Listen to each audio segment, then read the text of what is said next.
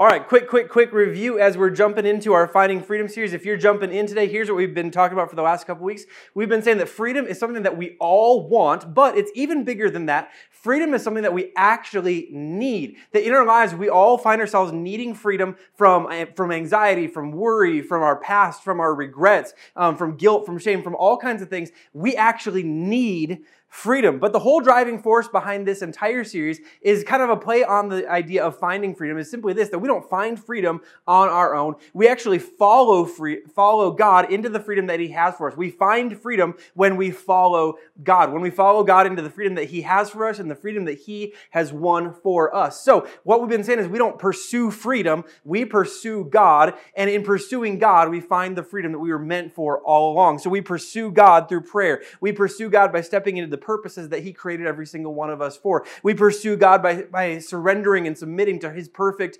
authority. And then we pursue God by trusting Him as the God who can make a way and as the God who does make a way where there seems to be no way. And that's kind of where we've been, and we're looking at the story of the Exodus. And so today, as we move forward into the next part of the story of the Exodus, I want to ask you one simple question, and I want to ask you how you feel actually about these two words. The words are rules and religion.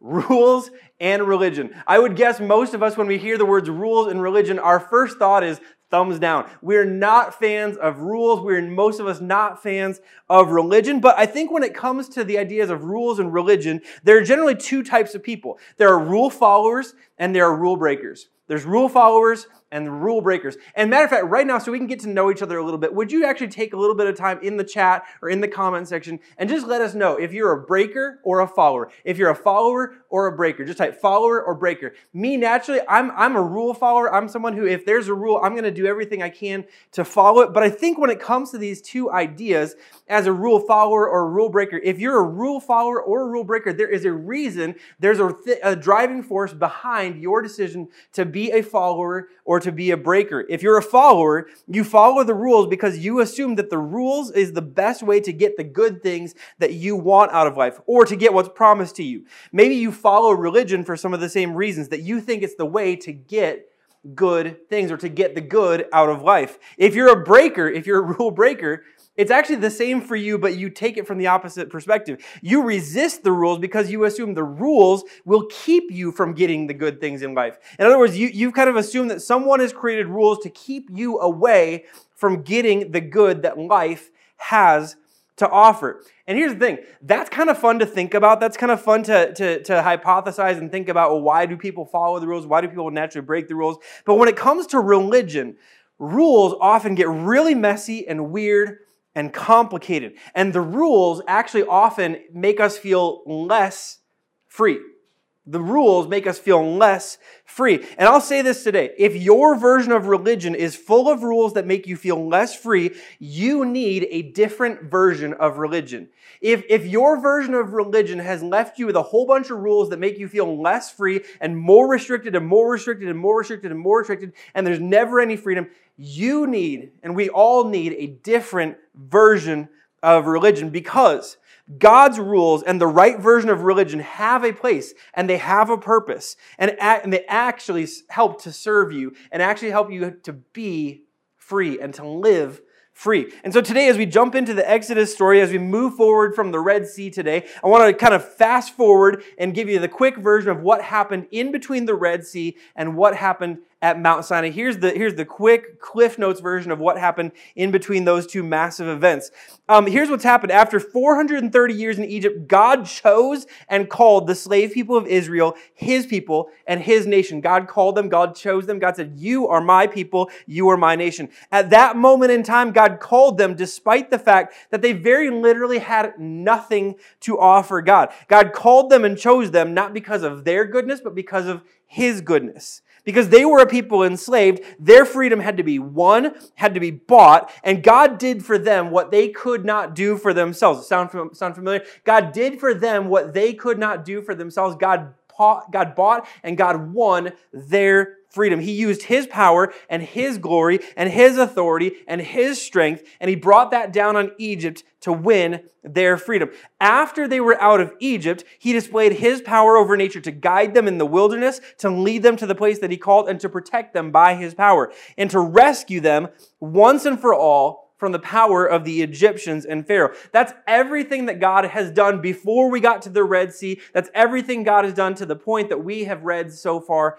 in the story. So now they find themselves free from Egypt and really free and able to decide their own course and their own way forward for the first time in their lives and the first time as a nation. And what they find is that they're really, really bad at it. They're really bad at it first. They have little provisions. They are constantly in need of water. They're vulnerable to enemy attacks. They're free, but not everyone agreed to the same way of life and the same standard of living and the same standard of rules. So what's right and wrong is kind of up for debate, and so they're sometimes vulnerable from attacks within. They're free, but their livelihood in this new way of life is constantly hanging in the balance. So every step of the way, God leads and God provides and God intervenes on behalf of his people. So God provides water for the people by giving Moses a way to turn bitter water into good, healthy drinking water. This is a crazy episode of scripture that they find this place and the water is too bitter to drink and they fear for their lives. They fear that they're going to die in the wilderness, in the hot desert where there is no water. And God tells Moses to pick up a log, a particular log, throw it into the water, and all of a sudden this bitter water becomes miraculously good and healthy and no longer has the bitter taste that they refuse to drink. God provides water for them. God provides food for this large amount of people by bringing large amounts of quail to provide them with meat and protein, and with what they called manna, which provided them with food and sustenance beyond the quail. And God continued to provide manna. This is crazy. God continued to provide manna for the nation of Israel in the wilderness 6 days a week for 40 years as they wandered in the wilderness. God began this before they ever got to Mount Sinai, and he would carry it on for years and years and years as the God who provided food for them in the middle of the wilderness where not much grew and not much lived. They couldn't hunt for food. They couldn't go and pick the food. God provided food where there was no food.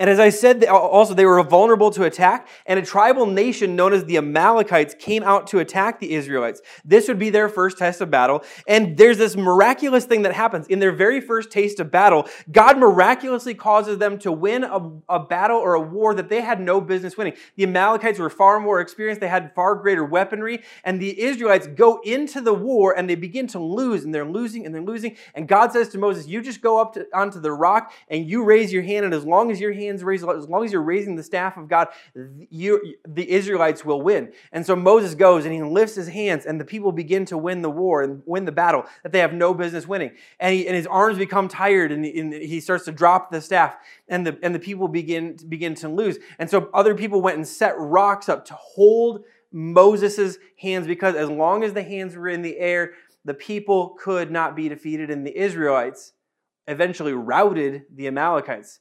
They won a battle they had no business winning. Every step of the way, God provided for a people who had nothing to offer him. God made his way into a relationship with the Israelites, called them his people when they had no business being his people, called them his people when they had nothing to offer him, provided for his people when they couldn't provide anything back in return. It's almost as if God really, really, really wanted a relationship with these people before he ever cared about rules and before he ever cared about a religion. And that's actually kind of the big idea today, is simply this. When we talk about rules and religion, God established a relationship before he established rules or religion. We need to understand that this is what God did for the Israelites, and this is what God always does. God established a relationship before he established rules or religion. This is a big deal. This is the way things should work. Rules have a place. Religion has a place. And I know those are two words that get thrown around a lot and they have a bad reputation, but they do have a place and they do serve a purpose. The purpose of rules and the purpose of religion is to maintain and strengthen and protect an existing relationship. See, think about your life for a little bit. When in your life have you rebelled against the rules? When in your life have you rebelled against the rules? It might have been when they felt arbitrary, when they weren't connected to something larger, when it seemed like the rules didn't flow out of any relationship, or maybe when it seemed like the rules were a required condition for a relationship. Like you couldn't have a relationship unless you kept the rules. Of course you rebelled against those rules. Of course you rebelled against those. They were just rules. And rules without a relationship always lead to rebellion. Rules without a relationship always lead to a rebellion. And by the way, parents, if you're listening right now, if you're a parent listening right now, this is important for you as you parent your children. Rules without a strong relationship will always lead to rebellion. And if you want to help your children understand the rules, you have to make sure that the relationship is strong enough to sustain the rules that you are asking your children to follow.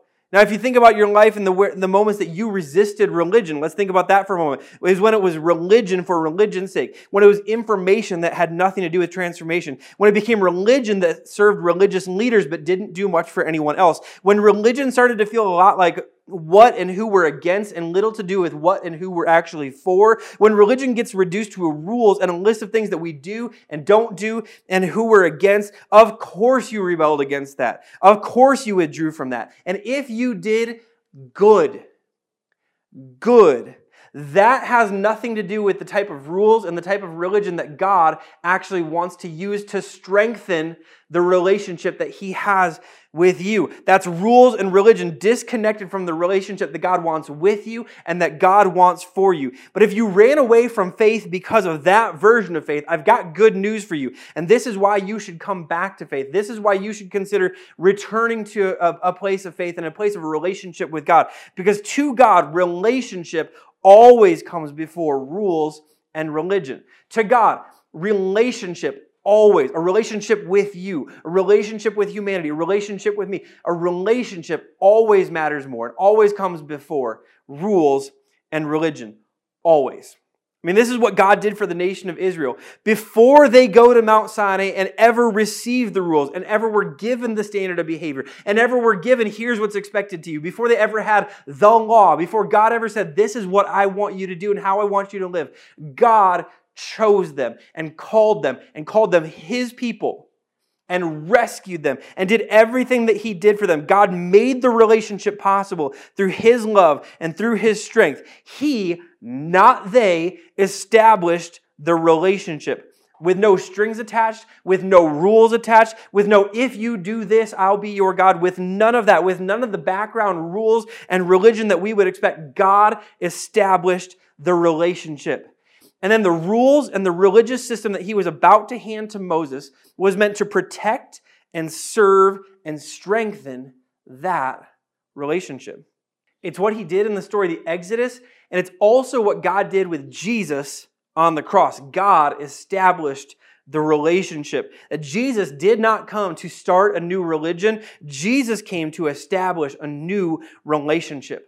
A relationship that was once again completely one-sided as it began. God chose to make forgiveness available to everyone, everywhere, for all time, because everyone, everywhere, for all time had sinned and would be sinners. They needed a Savior, and God, in His goodness and in His mercy, when you had nothing to offer Him and when I had nothing to offer Him, He made a way for me and He made a way for you. He established the relationship before any rules or any religion were ever expected. With no strings attached, with none of the religion attached, with none of the rules attached, with no if you do this, I'll be your God. He simply made a way for you, and He made a way for me to be made whole and to be made right with Him. It is the unbelievable story of the Exodus and the incredible story of God's love for you and for me through Jesus. That before God gave any rules and before there was any religion, God established a relationship. And with that as the background, with that as what's happened in Exodus chapter 1 through Exodus chapter 19, now we get to Mount Sinai. Now we get to Mount Sinai, where God would give His people the rules, where He would give them the rules and the religion that were meant to strengthen and support and protect the relationship that He had established. And here's God's first rule. Then God gave the people all these instructions. I am the Lord your God, who rescued you from the land of Egypt, the place of your slavery. You must have no other God but me. You must not have any other God but me. And in the context of what we have just heard, you would kind of think this is a no-brainer. Like if you're Moses and you're receiving these laws, you're like, all right, God, I got a paper, I got pen and paper out, I got a tablet out, got a nice little chisel. Like I'm about to take down the rules, about to take down the laws. What's the first law? And God says, here's the first law. I'm your God, and you are to have no gods before me.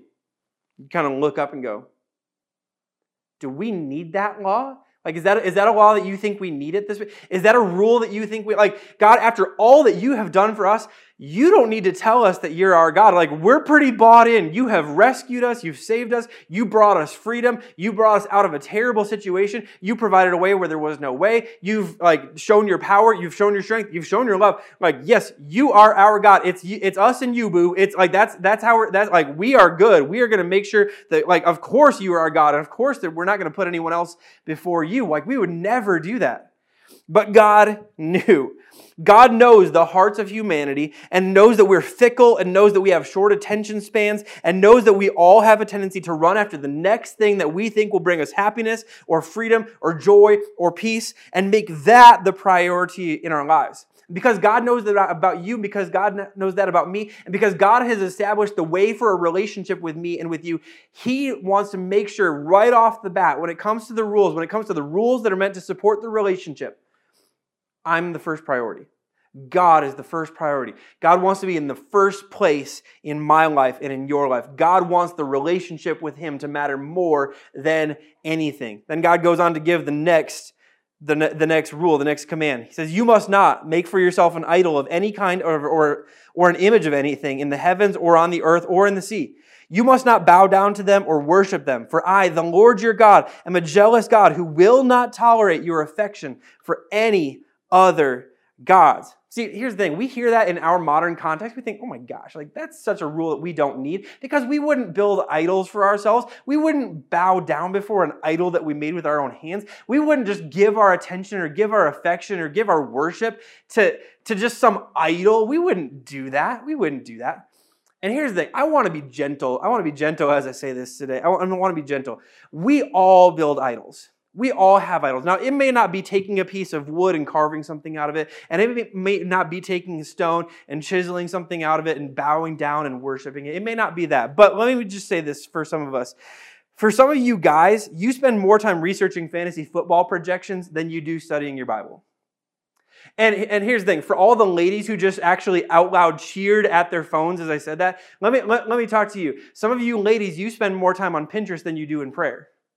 Let's be honest, for some of us, we spend way more time when we wake up in the morning. Our very first thing we reach for is our phone to check our stock performance rather than spending time in the Word of God or spending time with God in prayer. Like all of us do that. And I'm not saying that judgmentally against anyone else, because I'm included in that. There are times where I'm just like, oh my gosh, I'm spending way too much time on things that do not matter, and I'm not spending any time with the God who's supposed to be the priority in my life.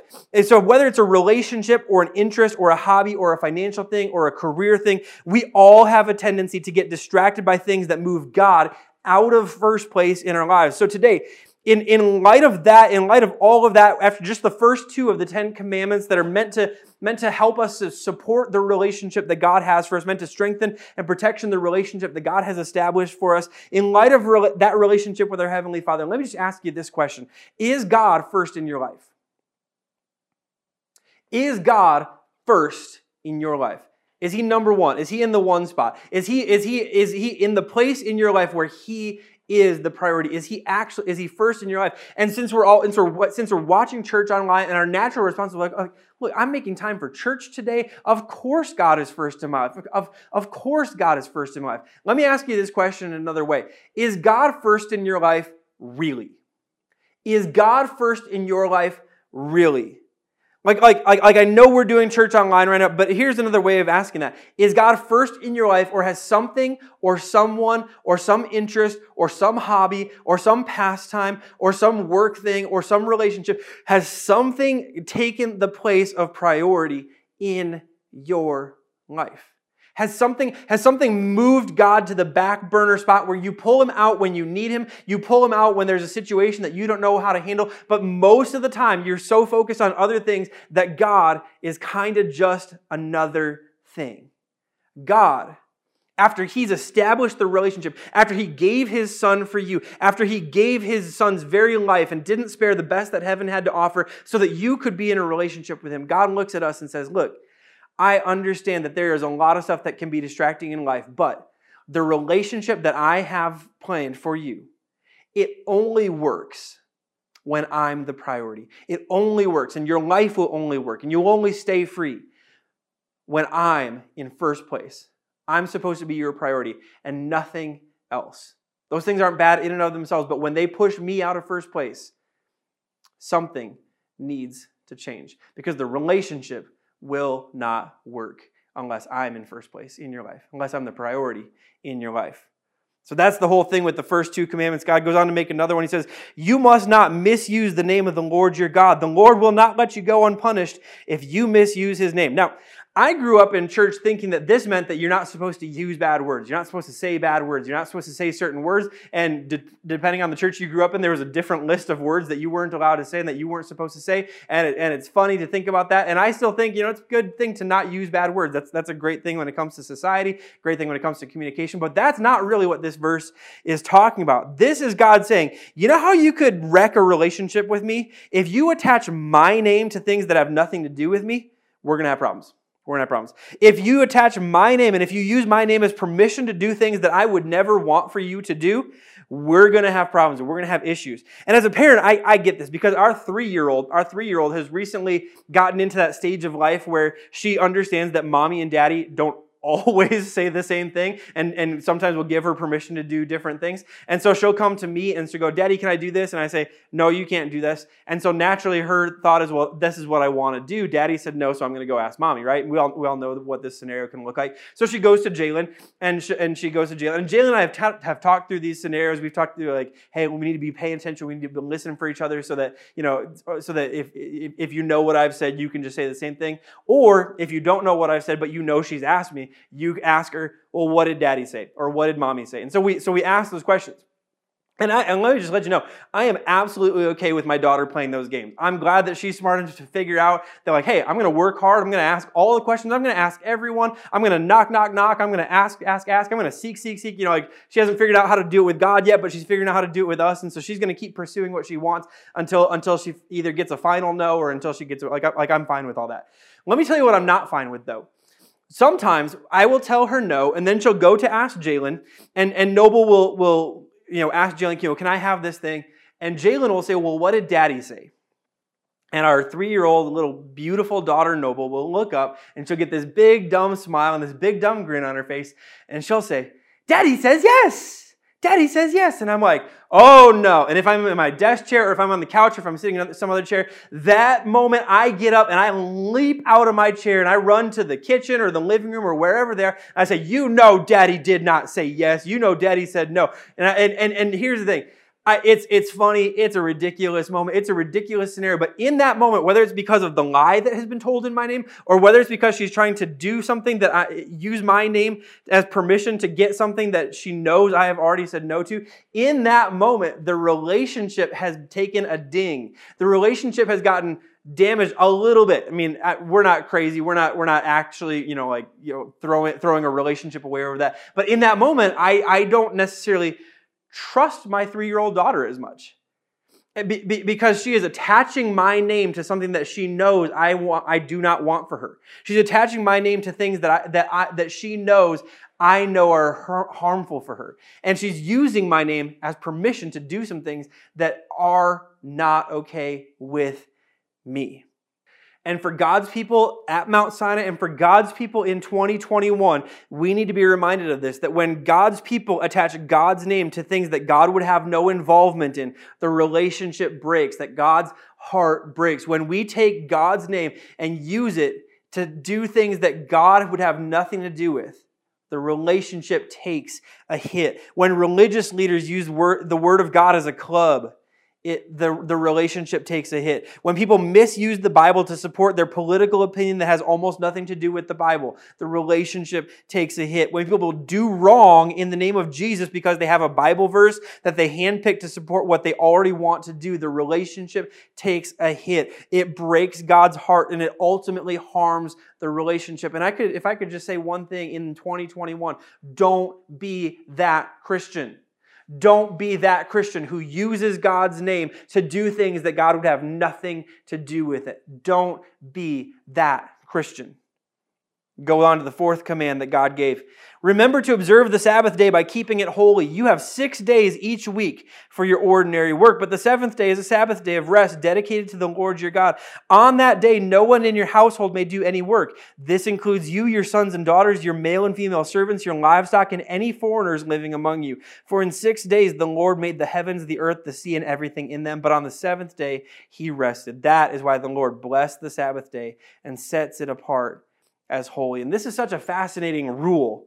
There was a rhythm to this that God had already established before he made the rule. I mentioned earlier that when God provided manna for the people, he would provide manna 6 days a week. But on the seventh day, there would be no manna. And there's this interesting rhythm that God had wanted for the people. And when the manna showed up, God told Moses, tell the people, go out, get just enough for today, get just enough for today. If you get more than you need for today, it will go bad by tomorrow. And that's exactly what happened. But on the sixth day, God tapped Moses on the shoulder and said, Moses, I want you to tell the people, today you go out and you get enough for 2 days because tomorrow is supposed to be a day for rest. Don't go try to gather any. Don't try to do that. Just simply go and gather for 2 days and God will take care of making sure that what you prepared for the second day does not spoil, and what you picked up for the second day does not spoil. And that's exactly what happened, that God provided enough for the people even when they did not work. Even when they did not work, God provided. And this was a constant reminder for them as they wandered in the wilderness and as they wandered in the wilderness past Mount Sinai. This was a constant reminder that even when we don't work, we can depend on God to provide for us. And so here's the thing. The Sabbath is a rule to help us recognize our dependence on our relationship with God. The Sabbath is a rule to help us recognize and remember our dependence on our relationship with God. See, God gave a command that sounds so simple, and yet I know is one of the hardest for me to follow. Rest. Do nothing. Rest. Do nothing. And not just because I need rest, and not just because I need times in my life where I do nothing, but God gave this rule to his people as a way for all of us to be reminded that at the end of the day, we do not depend on our own ability to provide. We depend on God's ability to provide. We depend on God to provide for us. We depend on God to protect us. That even in the moments where we cannot do this for ourselves or we're commanded to not do it for ourselves, that God is looking out for us, providing for us, watching out for us, protecting us. This is a rule that builds our trust in God. That as we rest, but God still provides enough, we are reminded constantly that we can trust our God to provide. And so we have the first 4 of the 10 commandments. And they all seem to have to do with this relationship that we have with God, with building a trust in God, with understanding what God would have us do and who He'd want us to be, and with how He wants to be first place in our lives and nothing else to take the place of first place in our lives. And then it almost seems like God takes a turn from the relationship with Him to our relationships with others. And so we have the rest of the 10 commandments seem to deal with our relationships with other people. Here they are. It says, honor your father and mother. Then you will live a long, full life in the land the Lord your God is giving you. All the parents said is strong. Amen. Amen. Here's the next one. You must not murder. Everyone who likes living just said amen. You might not have said amen to that one because you're like, I'm never really particularly worried about being murdered. But back in these days where people could just, live and die and take someone's life, this was an important rule that life mattered to God. So you must not murder. Everyone who likes living said amen. You don't take someone else's life in your hands to end it. Next law was this, that you must not commit adultery. Every married person said amen. Everyone who someday wants to get married said amen. That you don't sleep with someone that you're not married to. It hurts you and it hurts them. It hurts your spouse. And you can't have a relationship with your spouse without trust, and adultery breaks trust. Here's the next law. You must not steal. In other words, you don't take what belongs to someone else. You can't have a relationship with someone when you have taken something that belongs to them and you've not returned it. You don't steal. It says you must not testify falsely against your neighbor. If you're asked for information about another person, you don't knowingly spread falsehoods. You can't have a relationship with someone that you lie about. Final law was this: you must not covet your neighbor's house. You must not covet your neighbor's wife, male or female servant, ox or donkey, or anything else that belongs to your neighbor. You cannot have a healthy relationship with someone that you envy or someone that you are jealous of. You can't have that relationship. See, God cares a lot about being first and about being the priority in your life. And it's as if God cares just as much about the way you treat other people, the relationships that you have with others. God actually spent more time and gave more commands and more rules and more laws about how we treat others than about how we have a relationship with Him. See, from the beginning of God's relationship with His people, God said, love me and love those that I have made. Love me, love those around you. Love me, love those around you. It reminds me of a question Jesus was asked during His earthly ministry. In Mark chapter 12, Jesus was asked this. One of the teachers of religious law was standing there listening to the debate. He realized that Jesus had answered well. So he asked, of all the commandments, which is the most important? Jesus replied, the most important commandment is this. Listen, O Israel, the Lord our God is the one and only Lord. You must love the Lord your God with all your heart, all your soul, all your mind, and all your strength. And then the second is equally important. In other words, just as much as we love God, we have to do this second thing. The second one is equally important. Love your neighbor as yourself. No other commandment is greater than these. Love the Lord your God with all your heart, your soul, your mind, and with all your strength, with everything that you have. He's in first place. And right up there next to that is that you love the people that God has surrounded you with, and you treat other people the way that you would want to be treated. You love others as you love yourself. So you want to live in God's freedom? You want to know how rules and religion apply when it comes to living in God's freedom? See, it's simply this, that God's rules are meant to keep you right with Him and with the people that He made. God's rules are meant to keep you right with Him and keep you right with the people that He made. What's the place of rules? What's the place of religion? They're meant to support you as you relate to God and to keep you from stupid as you relate to others. God's rules and God's laws, the religion as God has intended it to be, all of that stuff, it's meant to keep you right with God. It's meant to protect and support the relationship that you have as you connect with your Heavenly Father as the priority in your life. It's meant to keep and support that relationship strong. And then the rules are made to keep you from doing stupid things that would harm other people and harm the relationships with the people that God has surrounded you with. God's rules are meant to support you as you relate to God and keep you from stupid as you relate to others. In other words, God's rules are designed to keep you free.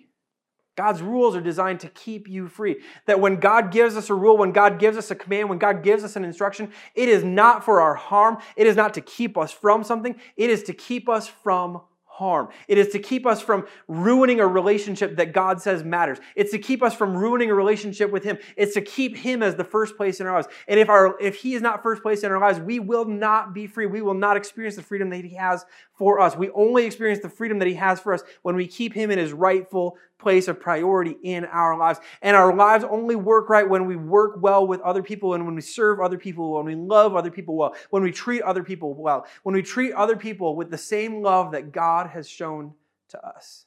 You want to stay free? You follow what God says.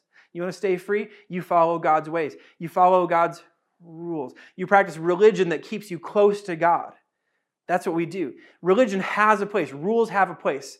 They're meant to support you and your relationship with God. And they're meant to support you and your relationships with others. You want to know how to live free? You follow God. You find freedom by following God and following His ways and trusting that He knows best and trusting that the things that He has given us to support our relationship with Him actually will support our relationship with Him and keep us free when it comes to our relationships with others because we're serving and loving other people well. That's how you find freedom. That's how I find freedom. That's how all of us find freedom. We find freedom when we follow God and we trust His ways. Let me pray for you. Heavenly Father, today I thank You so much for who You are. Thank You for Your love for us. Thank You for Your grace for us. Thank You that right now there are some people who are making a decision to trust You and to come back to you, that maybe they walked away for a stretch, walked away for a season, but they're making the decision that if the rules are really meant to support a relationship, and the relationship is ultimately what matters with you, that they're coming back to you right now. If you're making that decision right now, let me just say, you could make that decision today, and it's a wonderful decision to make. I think it's the best decision that you could ever make, to trust your Heavenly Father and begin a relationship with Him through Jesus Christ. But God, as we make that decision today, I just simply pray that all of us, we would recognize what you have done for us, that you began the relationship with us, that you began a relationship for us, that you made a relationship available that we could not make available for ourselves. Thank you for doing that. Thank you for Jesus' work on the cross. Thank you for what you did for the Israelites, that you provided step by step by step by step, every single way, the relationship that you wanted to have for them and have with them. And so, God, I just simply pray today that we would know the role of rules. We would know the role of religion in our lives. That it's never supposed to take the first place. It's never supposed to be the priority. God, you're supposed to be our priority. And anything else that you ask us to do, it's supporting our relationship with you. It's building our trust in you, building our dependence on you, helping us understand how much we need you. And God, I thank you that just as much as you care about our relationship with you, you care about our relationships with others. So God, thank you for the call to love you and the call to love others. God, help us to have wisdom to know what to do with what we just heard. Help us to have the courage to actually put it into practice. We love you, God, and we pray this all in Jesus' name. Amen.